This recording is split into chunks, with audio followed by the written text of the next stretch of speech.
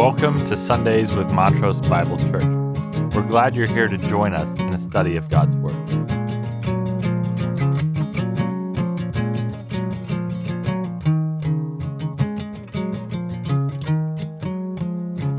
I'll be starting a new series from the book of Habakkuk. This message deals with important questions that are asked today as they were over 2,500 years ago. Habakkuk explores these questions with God, asking, why does evil, sin, and injustice go on unchecked? The prophet struggles with how long will this go on and why does it go on? It's a question we may struggle with ourselves. Why does it seem like wickedness is prevailing over what is good and righteous? Why does it feel like the wicked are prospering and the righteous are oppressed? As a result of these feelings, we conclude that God is doing nothing about this dilemma. Secondly, Habakkuk struggles with how God can use a very wicked nation to punish his own people. The prophet struggles to see how this response is consistent with God's character. How can a holy and righteous God use an evil nation to accomplish his purposes? However, when those questions are seen from God's perspective, it causes the prophet to break out in worship. Habakkuk is one of the minor prophets. He is not considered a minor prophet because his message is less significant or unimportant, but rather the Old Testament prophets have been divided between major and minor based on the length of the books they wrote. Habakkuk is brief, only 3 chapters and 56 verses long. By word count, it's the 4th shortest book in the Old Testament. Only Obadiah, Nahum, and Haggai are shorter. Habakkuk is a unique prophet because he did not speak for God to the people, but spoke for God about his people. Let me say that again.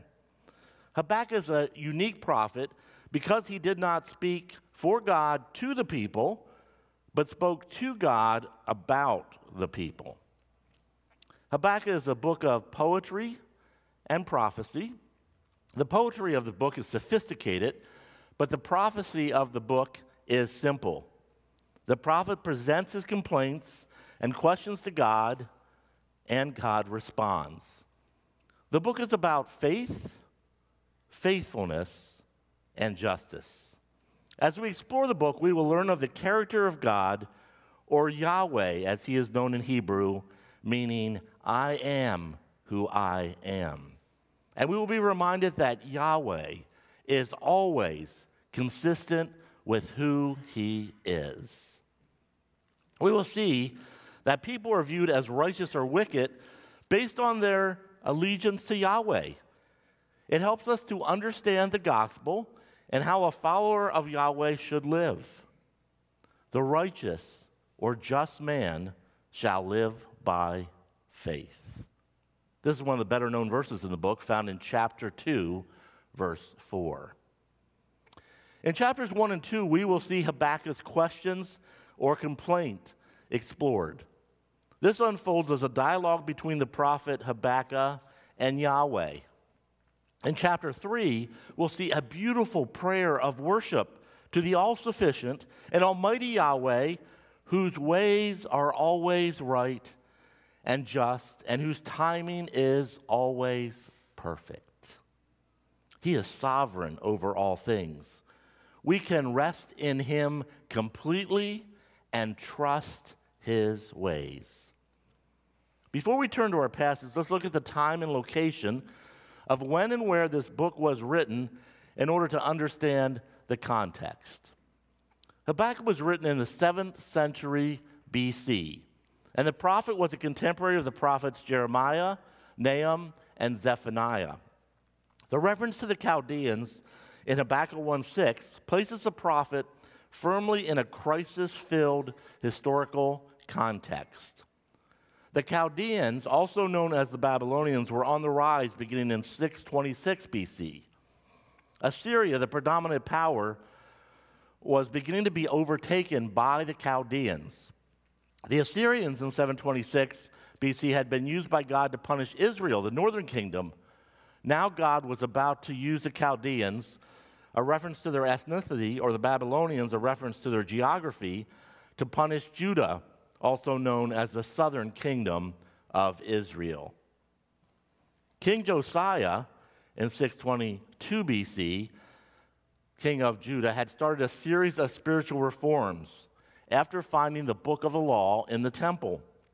Upon his death and a rapid succession of his 3 sons and a grandson, these kings had quickly led the nation down a disastrous path of following evil.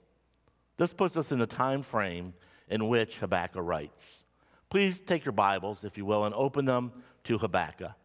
It's in the back of the Old Testament, and it's tucked right after Obadiah, Jonah, Micah, and Nahum. We're going to consider chapter 1 this morning, verses 1 through 11. The oracle which Habakkuk the prophet saw. How long, O Lord, will I call for your help, and you will not hear? I cry out to you, violence, yet you do not save. Why do you make me see iniquity and cause me to look on wickedness? Yes, destruction and violence are before me. Strife exists and contention arises. Therefore, the law is ignored and justice is never upheld. For the wicked surround the righteous. Therefore, justice comes out perverted. Look among the nations. Observe. Be astonished. Wonder, because I am doing something in your days. You would not believe if you were told. For behold, I am rising up the Chaldeans, that fierce and impetuous people who march throughout the earth to seize dwelling places which are not theirs. They are dreaded and feared. Their justice and authority originate with themselves. Their horses are swifter than leopards and keener than wolves in the evening. Their horsemen come galloping. The horsemen come from afar. They fly like an eagle, swooping down to devour. All of them come for violence. Their horde of faces moves forward. They collect captives like sand. They mock at kings, and rulers are a laughing matter to them. They laugh at every fortress and heap up rubble to capture it. Then they will sweep through like the wind and pass on, but they will be held guilty, they whose strength is their God. May God bless the reading of his word. Let's pray together. Heavenly Father, we just thank you for, again, this time to open your word, to hear your instructions for our life, to hear your guidance and your correction to walk in your ways. You are the I am, the great I am, who has put all things together and holds all things together. So we come before you expectantly, waiting to hear from you through your word, waiting to be challenged to, again, walk in your ways and live faithfully for you. So bless our time together, remove distractions from our hearts. Use my words to lift your name up and not be distracting. And we pray that we would go forth encouraged in our faithfulness to walk in your ways. And we ask these things in Jesus' name. Amen. Look in verse 1. The oracle which Habakkuk the prophet saw. Habakkuk is only mentioned twice in the Bible. Here in verse 1, where he is identified as a prophet, and again in chapter 3, verse 1, which states a prayer of Habakkuk the prophet according to Shigionoth, where we see him again identified as a prophet. We know nothing of his birthplace or ancestry. All we know about him is what we can deduct from his writings. He hates sin. He wants to see wrong righted, and is full of praise for Yahweh, the creator, sustainer, and sovereign of the universe. He is very concerned with the problem of evil and human suffering. His name is derived from the Hebrew word meaning to embrace. It's the idea of a wrestler embracing his opponent with whom he is contending. The book is described as an oracle or burden. That is the thing to be lifted up. It is what Habakkuk the prophet saw or beheld. If ever there was a weighty matter to lift up, this is one. Habakkuk felt the weight of God's predictions and vision. Judgment was coming to Judah in a different manner and time frame than Habakkuk expected. Yet in the middle of this deep burden, Habakkuk finds hope, joy, and strength in Yahweh. May we do the same. First, we consider Habakkuk's complaint. Verse 2. O Lord, how long will I call for help, and you will not hear? I cry out to you violence, yet you do not save. Why do you make me see iniquity and cause me to look on wickedness? Yes, destruction and violence are before me. Strife exists and contention arises. Therefore, the law is ignored and justice is never upheld. For the wicked surround the righteous. Therefore, justice comes out perverted. This book is unique as the prophet asks questions of God. Habakkuk asks the following of the Lord in verse 2. How long, O Lord, will I call for help, and you will not hear? God appears to be silent and inactive.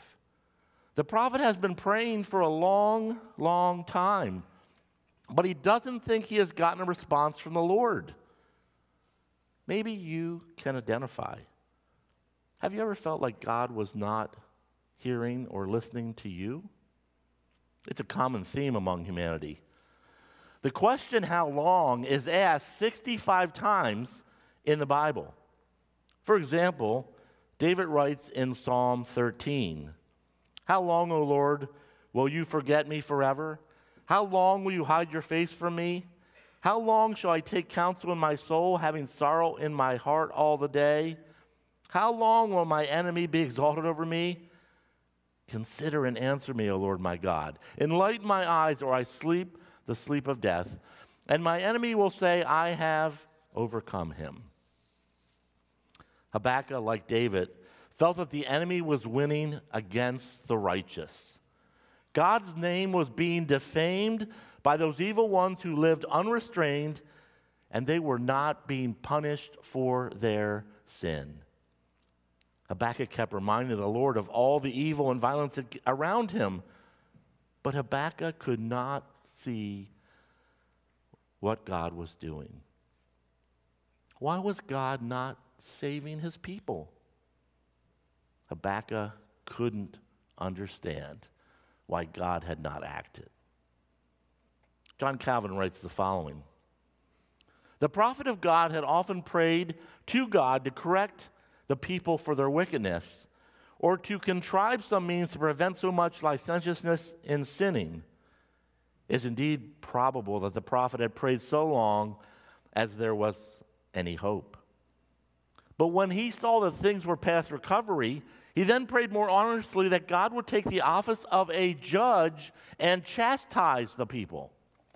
For though the prophet really condoled with those who perished and was touched, as I said, with a serious concern for their public safety, he yet preferred the glory of God.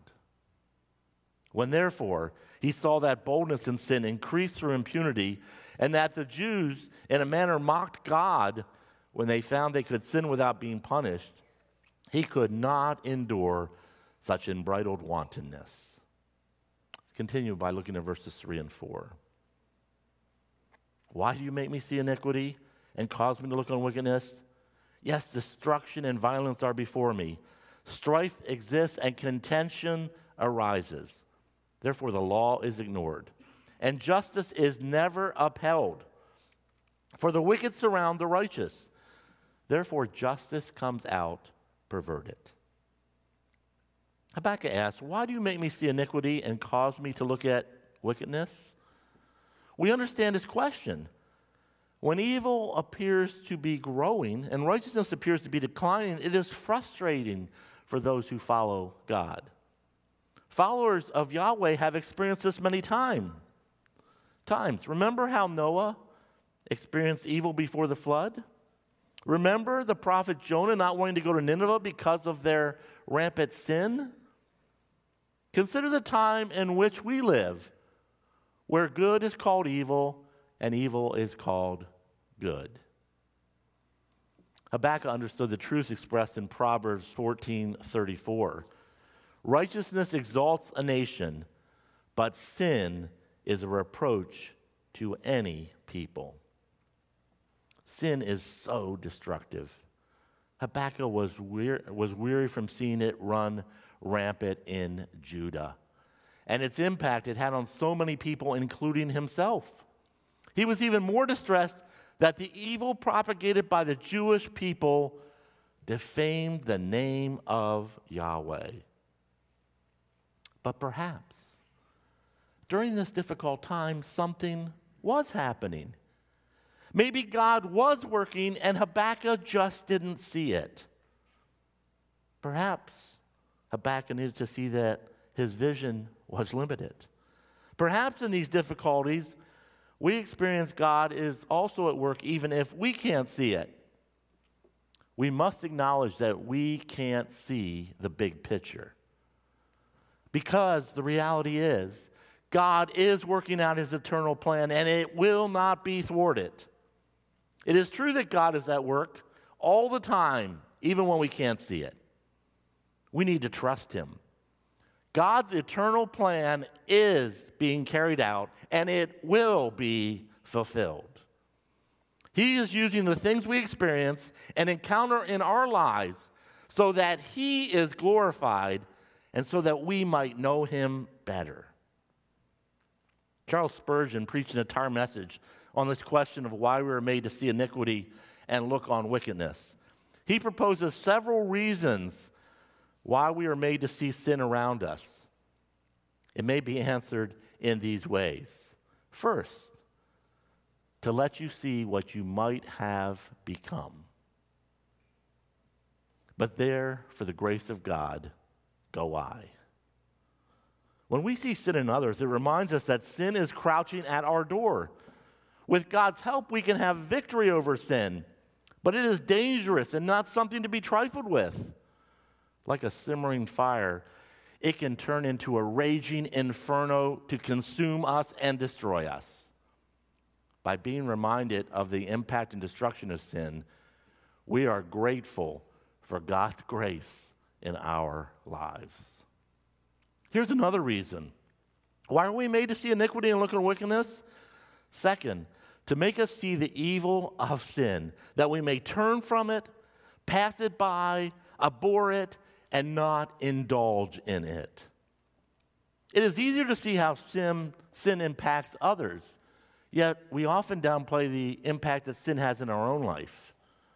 Yet when we encounter the horrific nature of sin, when we grasp how evil it truly is, it causes us to turn from it, pass by it, abhor it, not indulge in it, and run from it with all our strength and might.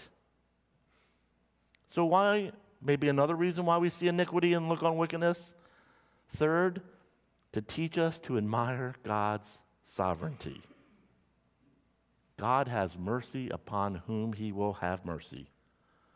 In his sovereignty, we realize that if we know the Lord, then we experience grace upon grace. God's grace becomes more obvious to us when we are surrounded by sin. God's light is brighter in the darkness.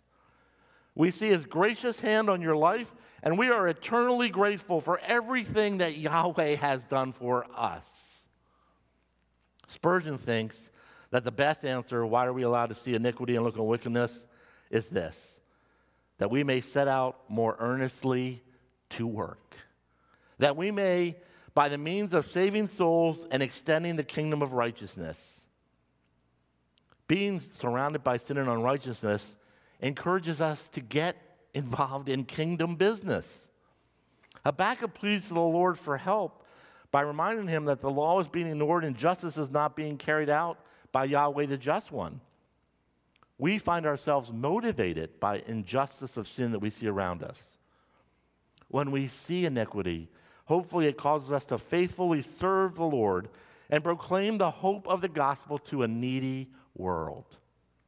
The Lord does work in ways that we cannot see and understand, but we know that he is carrying out these things for his glory and for our good if we walk in his ways. Habakkuk expressed his concern to Yahweh that he could not understand why God had not yet stepped in to deal with sin that was so prevalent throughout Judah. Habakkuk wanted to know how long it would be before God acted. Habakkuk wanted it to happen now on his timetable. Now let's consider Yahweh's response.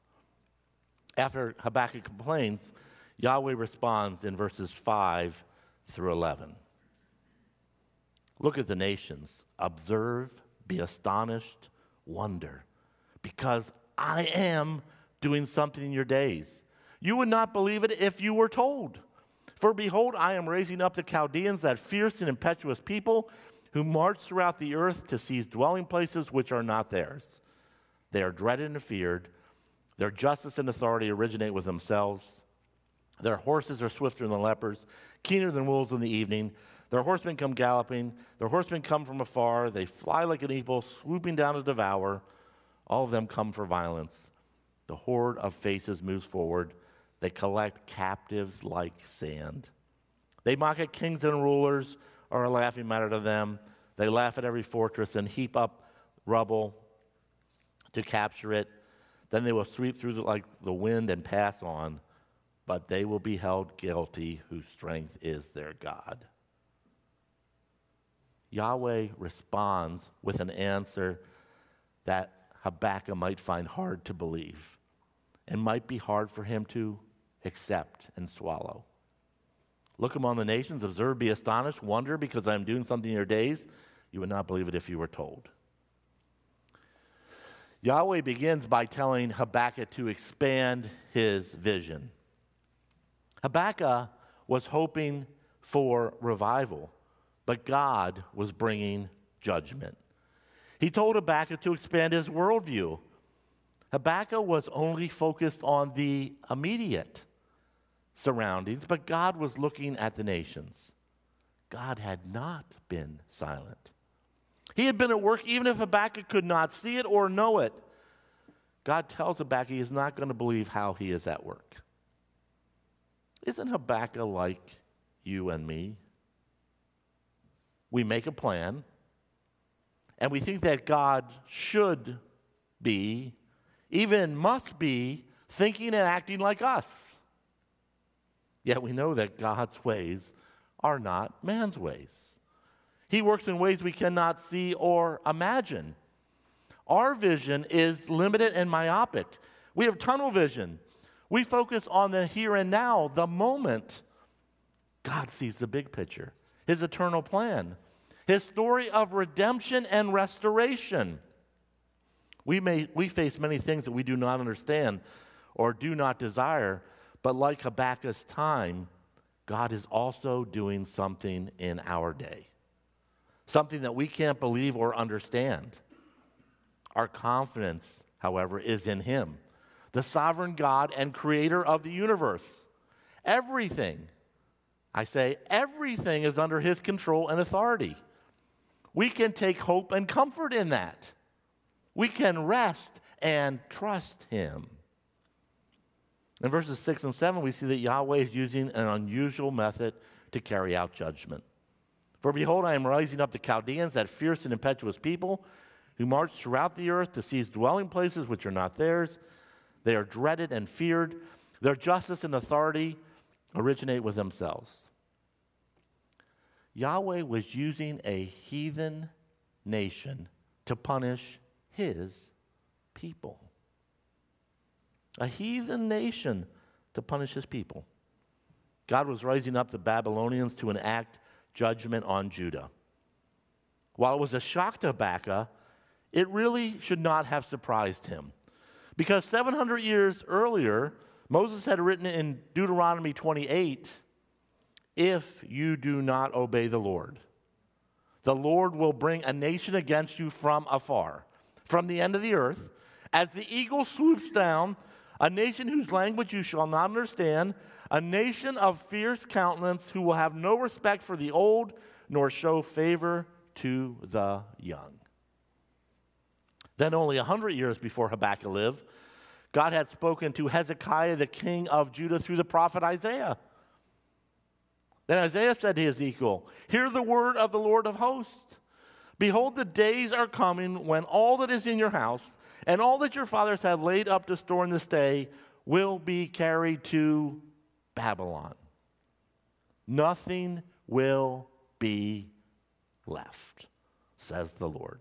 And some of your sons who will issue from you, whom you will beget, will be taken away, and they will become officials in the palace of the king of Babylon.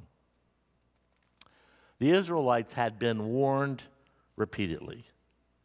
If they walked in God's ways, they would find success.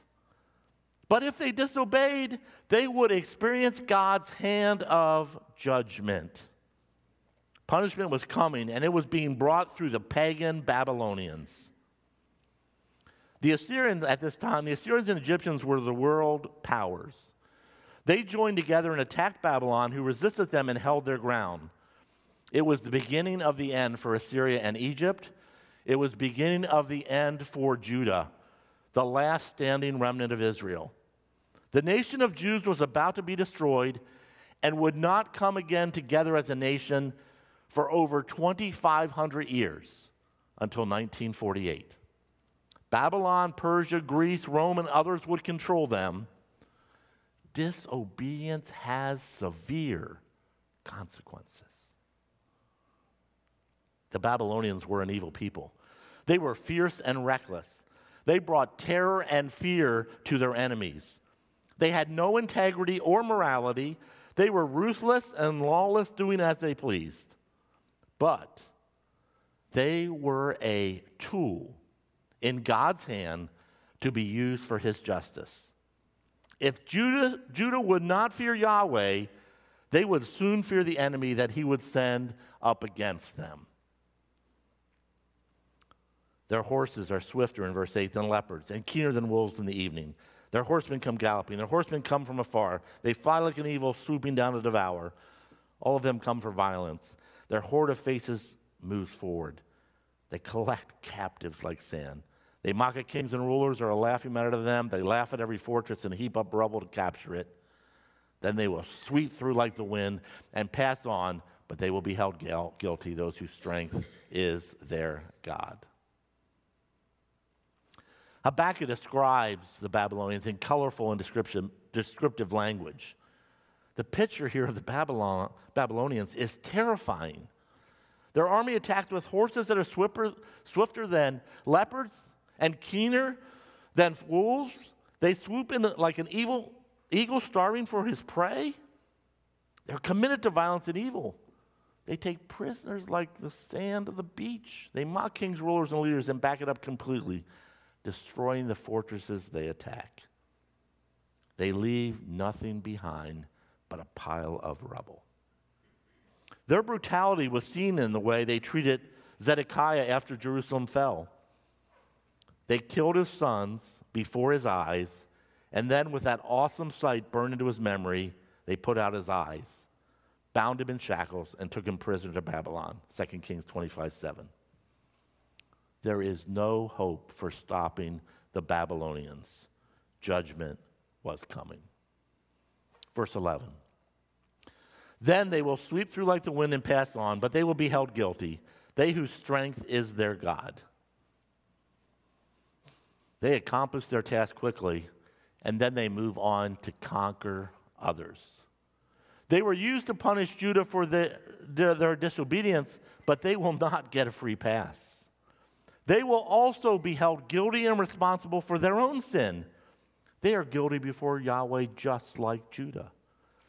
They believe that might makes right. Their God is their strength, but pride does go before a fall. To put anyone or anything in God's place is evil.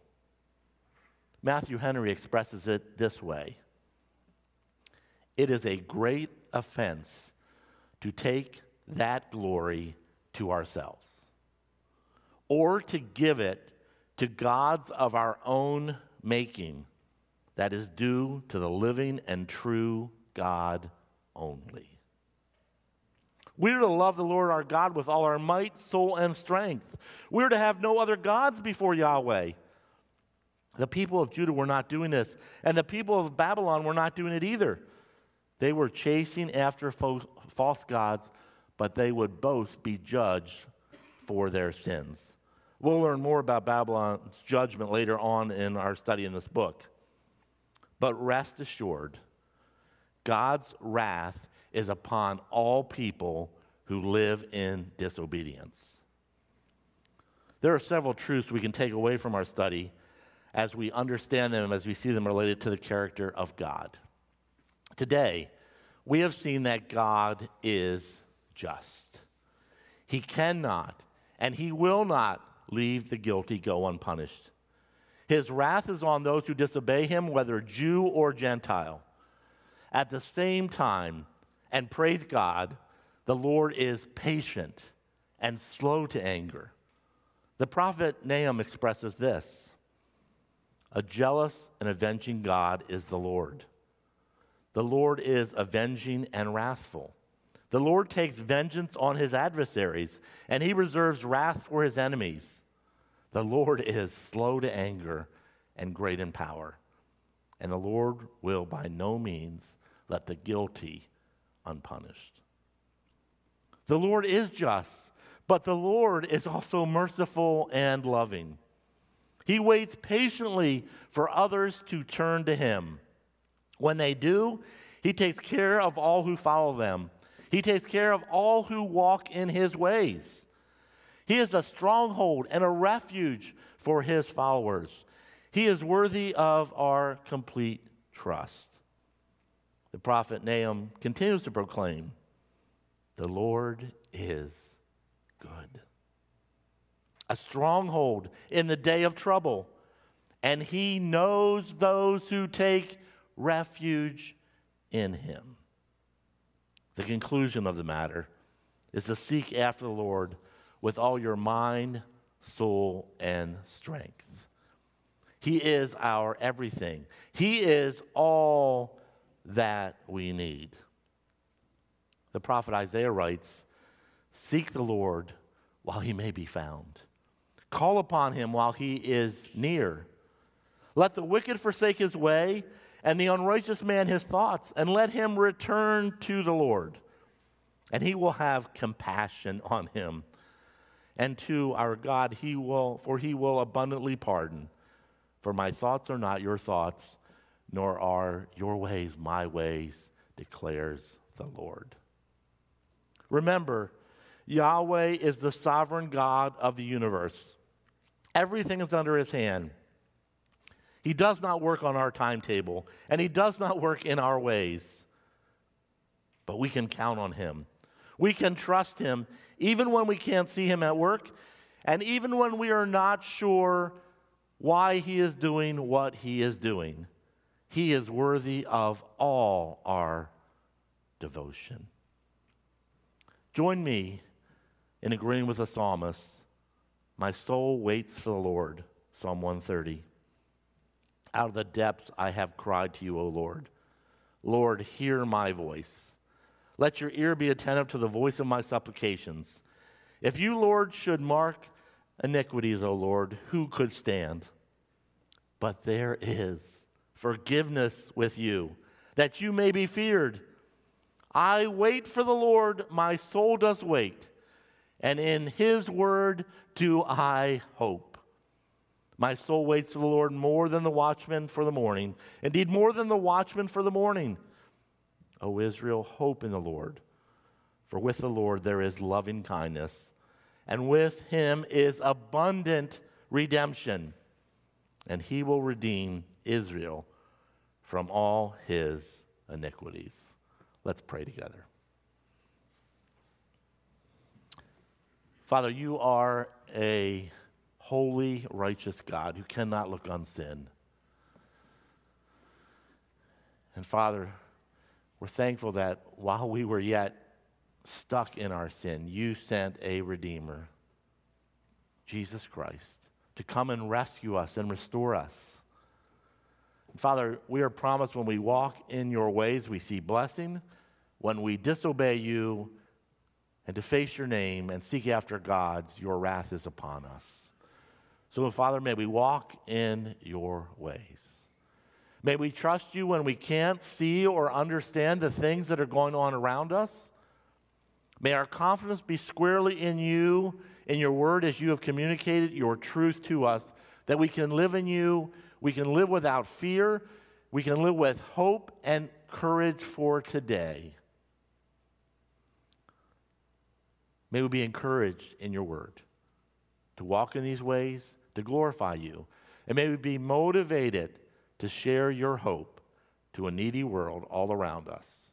And we ask these things in Jesus' name, amen.